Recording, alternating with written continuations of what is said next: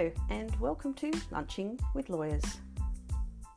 Lunching with Lawyers is brought to you by lorettacrete.com. In this series of podcasts, Loretta explores the world of law graduates. She talks to lawyers, recent law graduates and budding lawyers seeking alternatives or exploring how to get the jobs that they want. This podcast series is also for those thinking about pivoting or just wanting to do something different.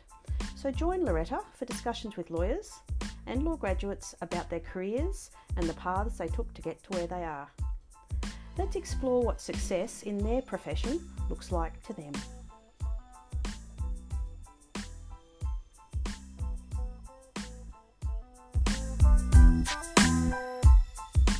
Simon grew up in Toowoomba before studying literature and law at the University of Queensland in Brisbane. His first job was in Sydney at the Redfern Legal Centre working for disadvantaged and vulnerable clients with financial problems. He then worked for Legal Aid, then as Australian Deputy Telecommunications Ombudsman, and now as a Brisbane barrister, primarily practising in commercial litigation. Simon was a founding member of Law Right and has served on numerous boards and committees of organisations in the legal and community sector over the years. He's currently a member of the Law Council of Australia's Consumer Law Committee. Gee, that's a mouthful. In his spare time, Simon writes novels. His three published novels are The War Artist, Closer to Stone and The Comfort of Figs. Hello, Simon. Hello, Loretta. I've known Simon Cleary for many years, but that made me all the more hesitant about interviewing him on my own. He's a barrister, so used to avoiding questions that he does not want to answer. So I wanted some serious help, and who better than his greatest supporter? No, not his mother, but his wife, Elisa. Thanks, Elisa, for your help. Oh, pleasure. Welcome to you both. Lovely to be here, Loretta. Yeah. So, Simon, you were born and raised in Toowoomba, the child of a long-term Toowoomba resident. What was it like growing up and having to live up to the family name? It was a great place to grow up. I loved it. It was a regional town, and there were a couple of generations of Clearys in that regional town. And not just that, but my father and my grandfather were both lawyers in that regional town. So I did spend evenings as a kid after school going to my father and my grandfather's legal practice and exploring cupboards and crawling around amongst dusty legal files, and all of that was exciting for a while until I started to see just how long the hours my father used to work, and I've got to say that was all a bit daunting, and it made me decide for many years that I wasn't going to touch law with a budge pole.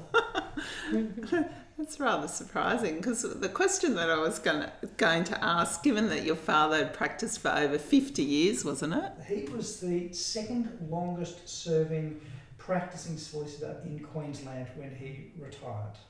Wow. And, the question that I was going to ask was how did you feel about following in his footsteps? Quite honestly, Dad worked long hours as a conveyancing solicitor and with an estates practice. I didn't find that practice particularly thrilling, so when I thought about the careers or the study that I might do after school, law actually wasn't the number one thing. In fact, I put down medicine, got accepted into medicine, and decided a couple of weeks in that no, that was a mistake, and that actually it was the law with literature that I wanted to do. And that was, for me, that was about a love of words, an interest in justice, and no doubt seeing the way that my father was able to use his life and legal practice to contribute to a community, and that was his Toowoomba community. But you not only majored in English literature, you also majored in government. What made you choose government? Or was that? Well, that was about justice as well. Yeah. It was about systemic justice. It was about how does politics work? how are laws formed and what's the relationship between law and politics, and it's about what sort of a community we want to live in. And so that really was an interest to. What he's not telling you, Loretta, is that I also chose to do government when I was at uni. And had he already met you by this stage, Lisa? Yes, because I also was born and raised not far from Toowoomba on the Darling Downs. And so, in fact, Simon and I were at school together in our senior schooling years. So we knew each other as friends before university. And of course, Simon was naturally going to choose government to... Because I was there, I would have to say. Is that right, Simon? I can't remember sitting in a single lecture with Elisa. Is that because Elisa wasn't at the lectures and just taking your notes, or was it the other way around? They were very big lectures. Remember government, what was the course? The big one, 101 or something like that. G101. It was huge. 400 odd students at the University of Queensland in Brisbane. Why did you both go to the University of Queensland? Why did you pick that university? Well, for me, it was a university close to Toowoomba, and there wasn't a university in Toowoomba at the time. It was really a natural journey for a lot of Toowoomba school students to come to Brisbane to uni, and UQ had a good law school and it had a good arts program. So that was ultimately the university I chose. I had friends going there as well, and that was all part of going to somewhere with school friends too. I think, didn't your father go there and your grandfather too? Well, my father certainly did. He did his law at the University of Queensland as well. So there was possibly a momentum to go to that particular university anyway. Given though your relatively background of privilege, why were you so interested in social justice? Like what caused you to be that way? Well, I think that was a part of my background too. My father was someone who was keenly interested in a fair and just society and community. He worked in all sorts of non-government and voluntary organisations which contributed to the community. He was an extraordinary giver of his time in a pro bono sense for community causes. He was of a generation of lawyers who would act for clients who couldn't necessarily pay their bills with money, but who would offer pigs and fruit and vegetables in payment. So that was part of his community practice, his regional town practice. So all of those things were very, very important. The school that I went to as well was a school that was a co-ed school and a boarding school, and it was a Catholic school, a Catholic denomination, and that particular school also had a keen sense of social justice, and I think some of the values that were running through that particular school no doubt helped shape an interest in those things. And what was the most interesting thing that can you recall that your father might have got in payment for his legal services? I reckon a pig. A pig was it. I must say, a bag of carrots one evening as well. So you were eating carrots for a few weeks. Yeah, in some of those, in some, regional towns, there is an economy where there is a trading of goods and services, and so those sorts of things used to happen. Oh, that's a pig was. It reminds me of once when I was working as a community centre lawyer, and we got a fish.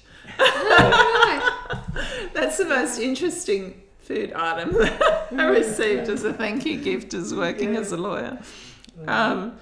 So did you, when you graduated from the law school at the University of Queensland, did you go straight and do a graduate legal program, or did you do or how did you then start to practice? So I did a dual degree. I did an arts degree and a law degree, and after my arts degree, I spent a year travelling and then came back to complete the second 2 years of law full time.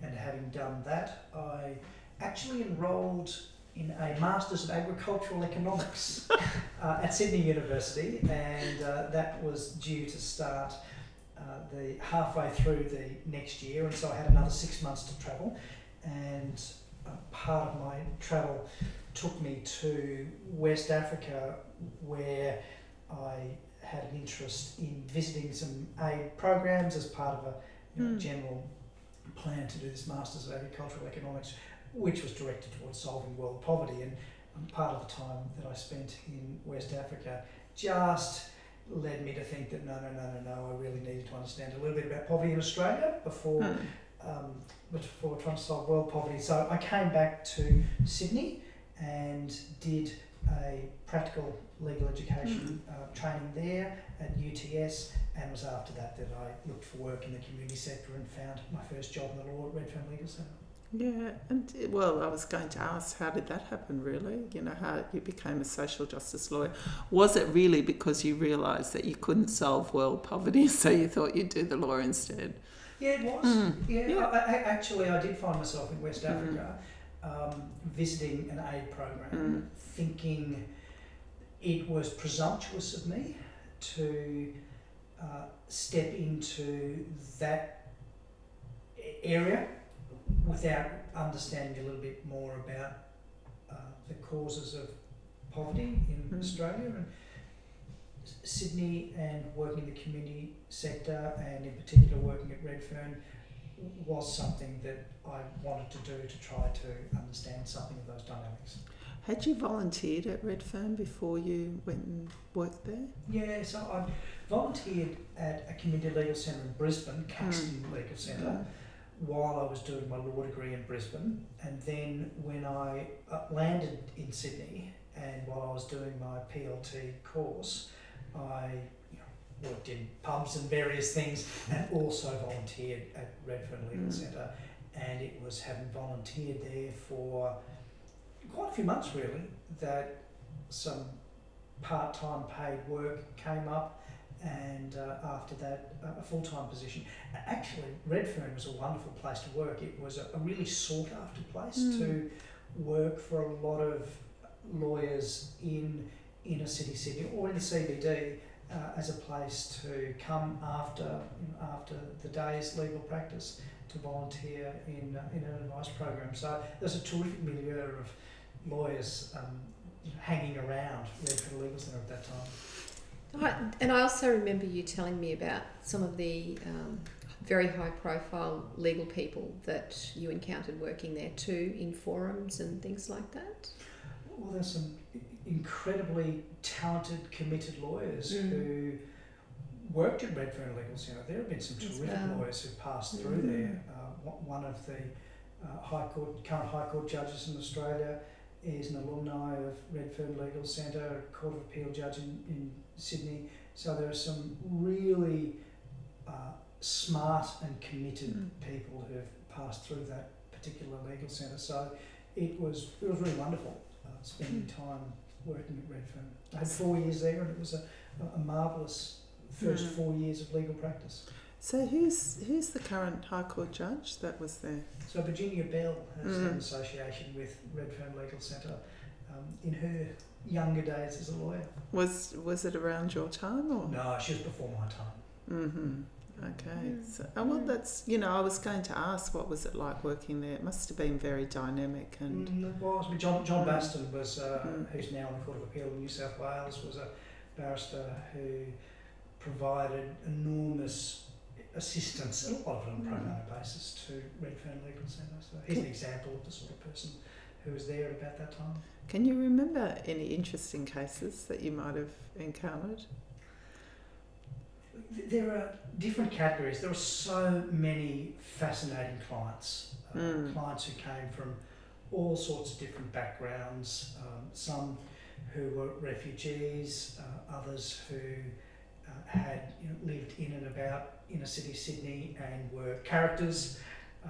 There were cases which tested the law about consumer credit legal issues, and that was the area of practice that I really landed in. That's not what I had gone to Redfern Legal Centre to work in, but that just happened to be the area of work that I was doing, and the sorts of people I was representing and doing that work were people who often had been oversold very expensive fringe credit loans and what have you, and there were all sorts of cases which were testing the circumstances in which contracts could be reopened because they were unjust. And it was also a time when lending practices were becoming more and more computerised, and in cases where the programs, the IT programs of the credit providers were in error, there could be portfolio-wide errors in which consumers, for example, across an entire portfolio may have been overcharged. And there were numerous cases of that sort which were being tested at the time, and Redfern Legal Centre with the Consumer Credit Legal Centre in Sydney were involved in running some of those cases. And I was going to ask you about that, because what was it like then? Because you would have been a very junior lawyer in some ways, doing quite innovative and, you know, cutting edge law at the time. Well, can I tell you a story about just how junior I was? Yes. In one particular conference, in my first year at Redfern, I co-delivered a paper at a conference, and I had to speak after Michael Kirby. That's right. That was what I was thinking of before, because that stayed with you, that story. It has stayed with me because I was a first-year solicitor. I was young and callow and inexperienced, and I was telling a little story at this conference about a few things that Redfern Legal Centre and I had learnt in the course of acting for a handful of clients who had a similar issue. And so that was the subject of the paper. But before I spoke, Michael Kirby spoke, and he spoke eloquently. He spoke about matters of extraordinary complexity, substance and depth. He laid out his speech without notes in the clearest possible way. And I'm just sitting there looking and listening to him, and my knees were actually shaking underneath the table. I was just so overawed by what I knew I couldn't begin to live up to, and indeed I was fearful of being shown for being a fraud. But he was really nice to you, He was incredibly generous. In fact, he had to leave a little early, and he was generous and courteous enough to lean across the table and to ask my permission for whether he could leave without listening to me give my presentation. It was the most lovely and courteous thing that he could have done. That's wonderful. But isn't it funny? We all have imposter syndrome, don't we? We sure do. That's very true. You know, and I don't know if it gets better as we age, really. You know, I still sometimes think, what am I doing here? Why, you know? I'm going to be found out. I'm going to be found out. But, you know, in that particular case, he could very well have been found out had he stuck around for the rest of the presentation. So I was going to ask you, do you have any advice for, you know, young lawyers or somebody wanting to, not necessarily a young lawyer, but anyone wanting to pursue a career as a social justice lawyer, about the way to go about doing that? There are probably two parts to it. One is to find a way, you know, that is to go out and just find an opportunity to use the law in that way. And so that's really about setting yourself in a particular direction. In terms of the logistics of it, there are a number of community legal centres around Australia, but there aren't too many, and it was the case when I was working in the community legal sector, and I understand still the case now, that they're highly sought after positions, that there's real competition to work in some of those community legal centres, and so the path for me was to volunteer until an opportunity arose to work there on a full-time basis. That volunteering was just a way of naturally gaining experience, but also about understanding something of the ethos of the community legal centres, because while the community legal centre sector has a similar ethos, different community legal centres can operate with slightly different visions for what they want to achieve in their particular community and with their particular area of expertise. And so I found it a good thing to volunteer and associate myself and to hang around a community legal centre to learn something really about what it was about. And that was good for me too, in allowing me to be pretty clear that I did want to work there and spend energies at that place. I must say, you know, particularly the Credit Legal Centres and Redfern Legal Centre was renowned for actually doing quite complex casework. I don't know if it's changed a little bit now in terms of what community legal centres can tackle, but also I think it was quite unusual. I think it was a bit unusual as to the complexity of the cases that you would have run as... Because you were running similar cases, weren't you, at the Consumer Credit Legal Service in Western Australia about the same time? Okay. So it was, you know, they were really challenging. In fact, I think at one stage I didn't want to be a lawyer anymore because the amount of stress that was placed on you as a young junior lawyer, you know, if you're intervening in Supreme Court proceedings and, you know, having to run your own hearings and whatever when you're barely out of law school, I think it was quite challenging, but it was exciting too, you know, made that so exciting. Yeah, I was going to say, well, my observations of it as a non-lawyer person and seeing the dynamic of that workplace so briefly at the time, because we went together, or we might have been... I think you certainly came down and visited me at Redfern at the old town hall in Redfern. That's right. And they were, as I imagine they still are today, a very dynamic bunch of co-workers with all sorts of political interests and intrigue and lots of excitement in terms of that as well. So their legal minds and their political minds were an exciting... And artistic and creative minds. Yeah. Lots of those community legal centres are actually centred in vibrant communities, physical communities as well, and that brings a life to those places. So your life beyond work too was exciting because you were connected there. Yes, that's right. I was living at the time in the inner city Sydney and living as part of the geographical community too. Because that was quite a poor area at the time, wasn't it? It was. It's an area which is marked by significant high-density public housing, various migrant groups who'd come to Sydney, and the block in Everleigh Street was an Indigenous homeland of sorts as well. So there was a lot taking place culturally in Redfern and the surrounding suburbs. And it's a very long way from Toowoomba, Loretta. So I came from the country too. So I want to know, how did you two meet? Like, obviously you went to school together, but it looks like you weren't seeing each other at the time when you were down in Redfern. So I'm just trying to think. We had been seeing each other a little bit before then, and then there was a period of time. Yeah, when you were at Redfern, we did get together then. Yeah, perhaps towards the end of my time. That's right. And then it was after that Simon moved up to Brisbane, and that's when he got involved with legal aid up here. Yeah.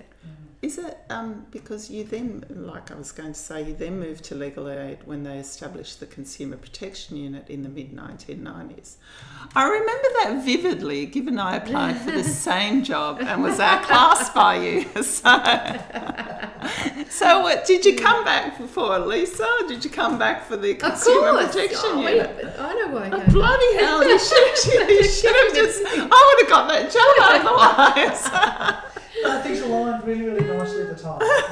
There were a whole lot of things happening personally which were pushing me and pulling me back to Queensland, and this opportunity to set up the Consumer Protection Unit of Legal Aid was a fantastic opportunity. It was a great thing that Legal Aid Queensland was doing, and it was a real addition to legal services in Queensland at the time.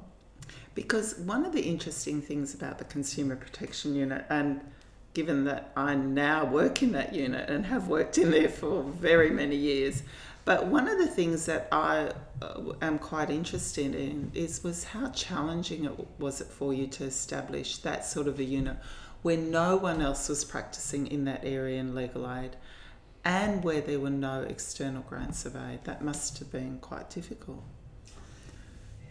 There were challenges around it. The starting place was creating some networks or tapping into the networks that already existed, and the first and the most important network was with the financial counselling organisations around not just Brisbane but around Queensland as a whole, and the financial, and that's a sophisticated long-standing network of people working in a similar area. And those networks were useful in terms of building referral pathways, both so that the financial counselling sector could keep an eye out for cases, consumer law cases, which would likely, if they were run by the Consumer Protection Unit, have a broader impact on lending practices and on the community. And so those relationships were incredibly helpful, I think, and they were also mutual in that very, very often clients would come to the Consumer Protection Unit who didn't simply have legal problems. In fact, some of them didn't have legal problems. They were really financial counselling type problems. And so having ready access to really talented, great people who are financial counsellors was really, really important. And I think that's why that unit developed differently to, say, some of the other legal aid commissions, because, and I must say, I've tried to steal credit for your relationship with financial counsellors, because I said, no, it was all up to me. When I came along, and how we developed a different way of working with financial counsellors that's very different to how all of the other legal aid commissions work in relation to financial counsellors. And I think it's because the unit was so small and you really did need to build those links and have those people really doing a lot of the grunt work in some ways in providing assistance to consumers. Because the unit couldn't act for everyone with a consumer law problem. The unit really needed to identify cases which were likely to have a systemic impact. And so having those relationships was incredibly important. There were some private solicitors and Caxton Legal Centre as well that were working in the area, and they were very, very important and supportive relationships too. Oh yeah, they still are really. I've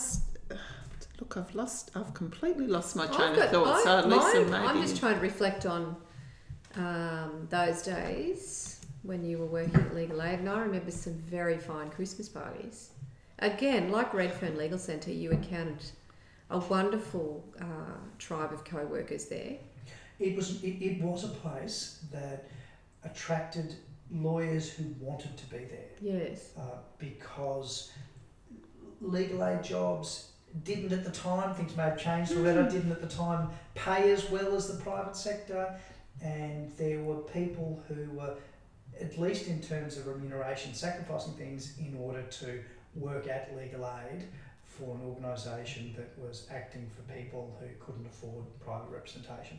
And so it meant that there were people who wanted to be there, who wanted to be doing the work, and who were doing that work for reasons other than primarily remunerative reasons. And they were terrific people, many of whom are still friends. It was a wonderful, wonderful work environment. And I think that's still the way it is really nowadays. And in fact, I think it's extremely competitive to get a position, simply because the opportunities to do that social justice sort of work are so limited, and certainly you have the resourcing to be able to go and do that as well. And yeah, it's really it's a great place to work for. So A very good friend of ours, actually, it's lovely to see, has a young son who would be third year law, and he is he's not volunteering, he's actually doing some paid work at Legal Aid and loving it, really enjoying the encounters with the people who work there and getting great experience. Well, in fact, the call centre at Legal Aid is renowned for having very good training in terms of giving information to consumers. And we often used to joke, or my colleague and I, Catherine, who was interviewing a couple of weeks ago, we used to joke that the people in the call centre knew more about time limits in relation to cooling off periods than any other lawyer because of their training in there. And so I think it's a really good grounding for young lawyers because, or law students, And in fact, one of the things is that a lot of people there are a lot of law students in the call centre, and I think it's a great thing to be doing. But I did want to know, can you recall anything that was, some highlights about some of the consumer credit stuff, because that was a dynamic time again in terms of the development of the law and some of the more colourful lenders that you might have come across. I remember a lender by the name of Shark Financial I was going to say the bikie guys on the Gold Coast. That's right. Which was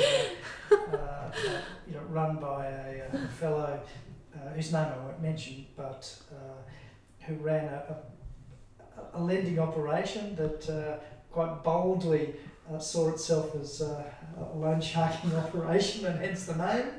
And it was a high interest lending operation, and that was an interesting case, a series of cases really against that particular lender, which also ultimately led to regulatory intervention by the Office of Fair Trading, which was another important relationship at the time that the Consumer Protection Unit was set up, and no doubt still is, because often systemic issues could only be taken so far in individual case, and it's a regulator that needs to come in and take action. And so that series of cases that the Consumer Protection Unit ran then spilled over into regulatory action by the Office of Fair Trading.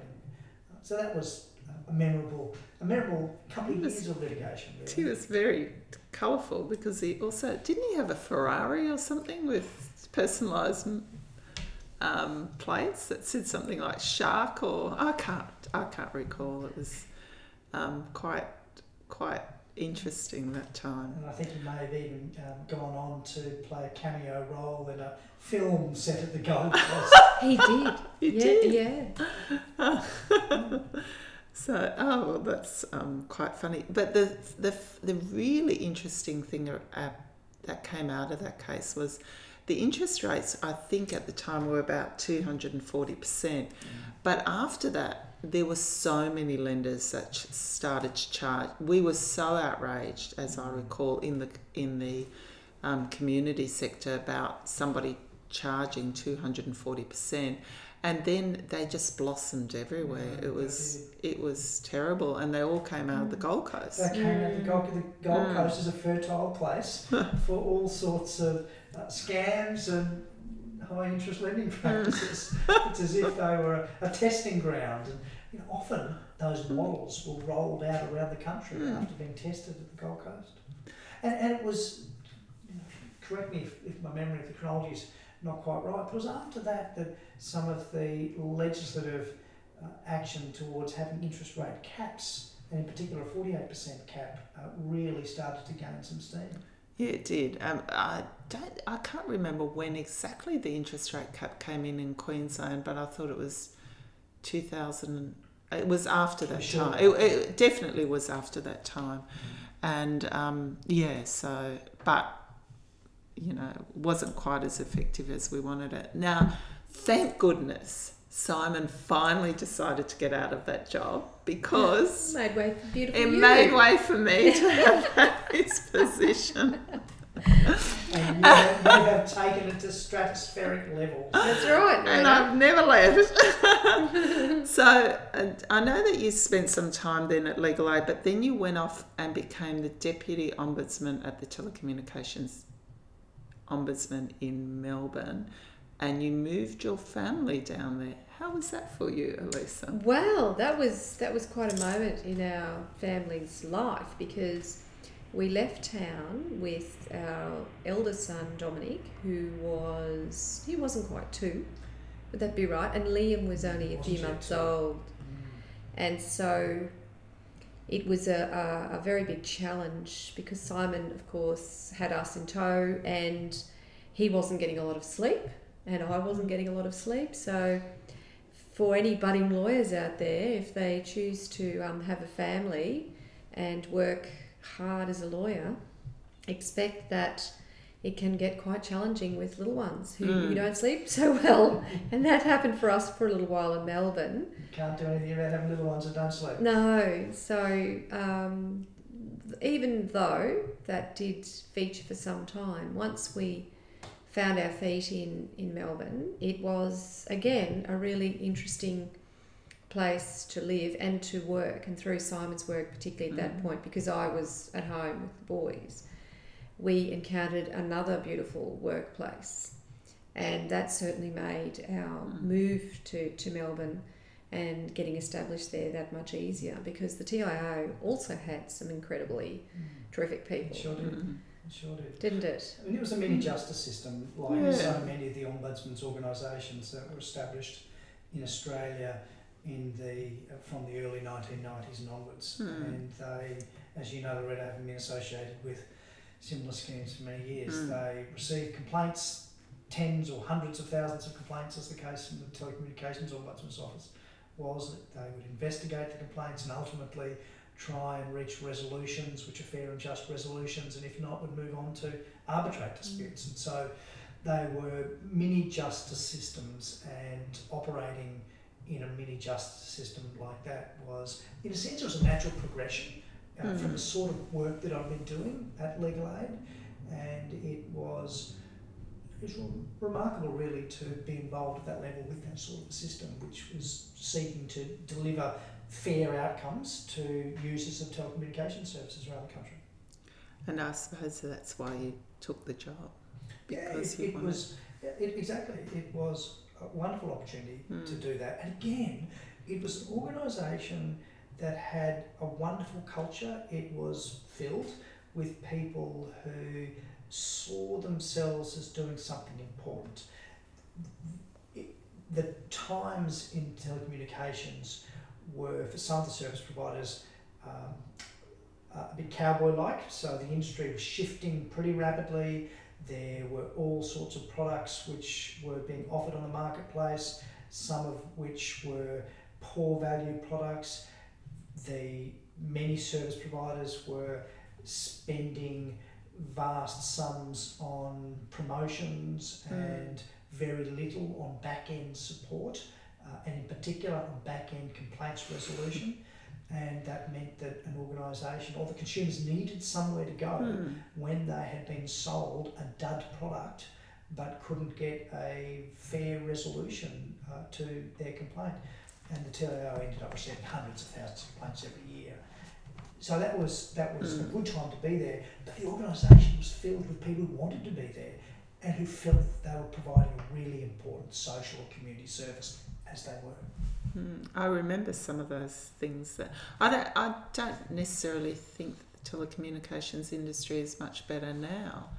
I think there's a perennial problem about the sale of products that are not appropriate to consumers, and whether they're doing such a good job in dealing with complaints is, it's always challenging, I think, and it's always challenging working as a lawyer in that field, because you sort of sometimes think you're going 2 steps forward, 1 step back.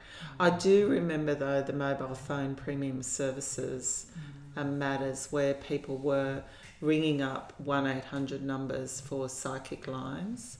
And I do remember the circumstances of one matter where the person had on the psychic line was told that they were going to lose a lot of money, and then had to sell their house to pay for their psychic calls. So it was really we're not talking about a couple of $1,000s. We were talking about tens of thousands. I remember one case, nearly $250,000 of things were incurred. Really? For one of those premium services. Yeah, and so it was the psychic lines more than the. A lot of people often thought it would be the sex lines or something like that, but it was in fact and they were extremely vulnerable consumers, being outrageously exploited. And the industry really didn't think that they were doing anything wrong, or that they had any responsibility to ensure that these people could afford these products. It was so outrageous at the time.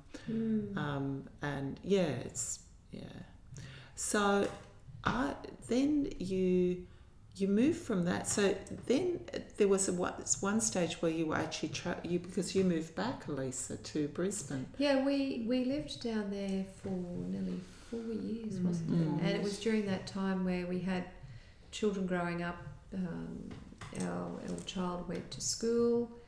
So, we were juggling quite a lot, and Simon's job was hectic. And he also had responsibilities as a father and a husband. And this is the reality. This is the reality for young lawyers. There's no two ways about it. It's if you want to be a hands-on parent, it's busy, if you insist, you want to be part of the family life and also be supportive of a partner who wants to work, and that has always been my desire as well.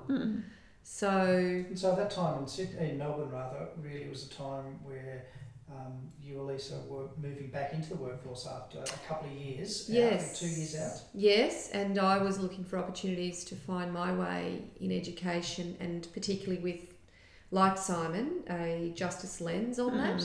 So I was having some really interesting experiences volunteering with the children coming with me at different times in all sorts of settings. And it was after that actually that we came back up here. I came first while you finished off in Melbourne. And we had Dominic going to school and Liam not too far behind, and I was establishing myself in my area of education or work, global education. So that was a particularly tricky transition because Simon was some 9 months doing a weekly commute from Melbourne to Brisbane. So, and that is the realities of these days with a workforce that's much more mobile, where we have the convenience of flight, but it has an impact on family life. There is no two ways about that. And it really shows that to be able to do that and to have a family life, you must have a very supportive partner, because otherwise you wouldn't be able to do that. No, it's absolutely right.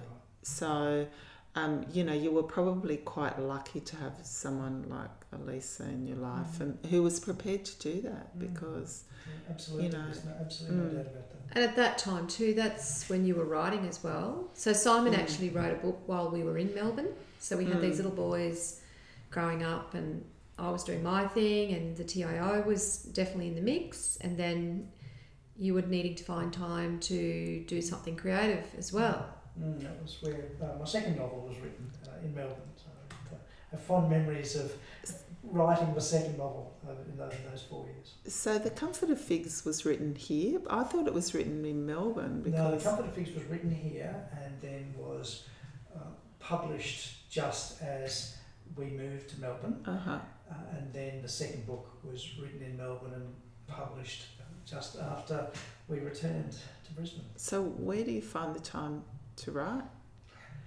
Well, I squirrel away some time every morning, which is writing time. It's very early in the morning. How early is that? Earlier than most people would like to be up. Let's put it like that. The house is still quiet, and everybody else is asleep, and I'm not taking time for. So is it before 5 in the morning? It is before 5 in the morning, Retta. Please don't ask me. Please don't ask me how much before 5. Do you know there's all this research about how much sleep you need? Oh, he doesn't fit the research I haven't read model. that research. No, he's an anomaly in that data. I don't want to read that research.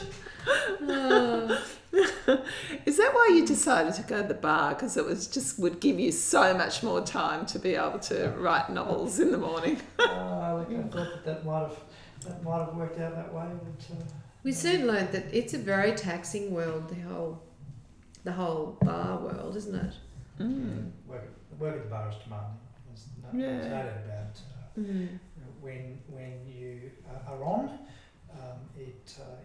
you're on, and you have to give whatever the case is that you're running everything you can, and that's just the nature of it. On a practical basis, how do you get to the bar? Like, you know? You have to have a law degree. Yes. Tick, yes. You do a bar practice course, and having done the bar practice course, you're eligible to be admitted. Do you have to pass an exam? Or You do. Yeah. Is it very onerous? It is demanding as well. So there's an exam which is designed, I guess, to challenge and to weed. There wasn't an exam when I went to the bar, so I've been practicing at the bar now for nearly 9 years, and at the time it was just the bar practice course, which is a 6-week and very, very intensive 6-week course, but that was before the bar exam was introduced. Oh, when was the bar exams introduced? A couple of years after that. Oh, I didn't know that, see, because I'm not looking to practice at the bar. And so how do you get these chambers? Like, what is involved in, you always hear about lawyers or, barristers being in chambers. What does that mean? Well, a chamber group is a group of anywhere between 6 and something like a dozen barristers who share a floor or a half floor of a building and share various communal expenses, but all of whom are sole practitioners, sole tradies as barristers. And barristers' chambers are simply rooms, a single room. Often barristers will share rooms, particularly if you're new at the bar, as a reader, for example, as a first-year barrister, second or third-year barrister, you might share a room with an older, more experienced barrister, and that's a way of reducing your rental expenses when you first come to the bar. So that commonly happens in barristers' chambers. In terms of how someone who wants to be a barrister finds a group of chambers, they're often enough that happens through relationships that you build up over time in the law. As a solicitor, for example, you may brief a barrister to run cases for you and get to know that barrister, and therefore he or she or their chamber group. So there are those sorts of relationships. There's often movement within barristers' chambers. That is, some chamber groups are very, very stable, and there are the same barristers who stay in that group for many, many years. But often enough there's movement from one chamber group to another chamber group, or barristers commonly will be appointed as magistrates or judges, or move on to be members of tribunals, or retire to do other things. And so there's movement at the bar as well, and rooms become available in that way. All right, thanks. It's very interesting. Essentially, you've got a little coterie of nerdy guys and girls who hang out in a communal space and never talk to each other, really. It's not like that at all. So they're all introverts. They like to read a lot. I know that. There is a lot of collegiality as well. At the bar. Yes. And that's a great thing about practice at the bar. So I've got some general questions. What do you think the best thing is that your law degree has given you? Opportunities to do different things, Loretta. Yeah. Really, I reckon the law has been really good to me. I really do. The opportunity to work in a community legal centre, in the legal aid sector, in a justice system that sits slightly outside of the traditional legal system, and also as a barrister at the bar. So the law degree can open up all of those sorts of opportunities. And for me, I'm really pleased that I did law rather than medicine. Yes. But it also can take a toll. I mean, maybe not on you, but my observations watching over the years. I mean, Simon's a very robust individual. We know that he needs only 4 hours sleep a night, maybe 6 if he's really pushing it. But I think that it's not for everybody, even though people might do well at law school and graduate well. The actual daily practice of it, I think it can be, I've observed, it can be quite demanding. And I think if people were considering a life in that world, they need to think carefully, particularly around the amount of pressure. Don't you think that it can take on people, particularly the bar? Yes, I do. The law is demanding, the practice of law is demanding. There are timetables, there are deadlines, which are often competing deadlines, and there's little flexibility often to push deadlines back, and it can be a demanding practice. It certainly can, and it's a practice and a profession that can take a toll on one's mental health too. And there's more and more work being done, I think, about just how challenging the law can be as a profession for one's mental health, and how careful we as practicing lawyers do need to be, and how we also need to look out for each other, and sometimes lawyers do that less well than other professions. It would have to be one of the only professions left, perhaps medicine, although that's changing now, where there is not the same level of concern around the excessive hours of work that's involved. I mean, it's quite unique in that way, where the amount of hours, it's the number of hours, isn't it, that it can take out of you in the course of a day or a week if you're on a trial and things like that. In other workplaces, it just wouldn't happen. It's not a family-friendly environment. Hence, when you look at the ratio of males to females, it would be quite weighted towards men, wouldn't it? It is still weighted towards men. Yeah. There are more women coming to the bar, and there are more women being appointed to the judiciary, which is just as it should be. And the bar's a better place for having a better mix of men and women. But it can be demanding for all those reasons that we've been discussing. I think about this week, for example. I've had a Supreme Court trial which was due to run 4 days. It finished after 3 days. I had suddenly a free day, and rather than going to chambers, I spent it with Elisa. So it's a swings and roundabouts. So in preparing, using this trial as an example, in preparing for that, worked all day Sunday, worked half of Saturday, and worked last week in preparing it. That's just the reality of work at the bar. But there are opportunities to take some time off, and when working at the bar, for me, it's really important to do that, to take whatever surprise opportunities there are, to have some downtime, to take that and to give it back to the family. Well, that's a nice takeaway for the end of this interview. So thank you, Simon, so much for giving me your time, and thank you, Elisa, for being such a good interviewing. High five. It's nice to be here with you. Thank you.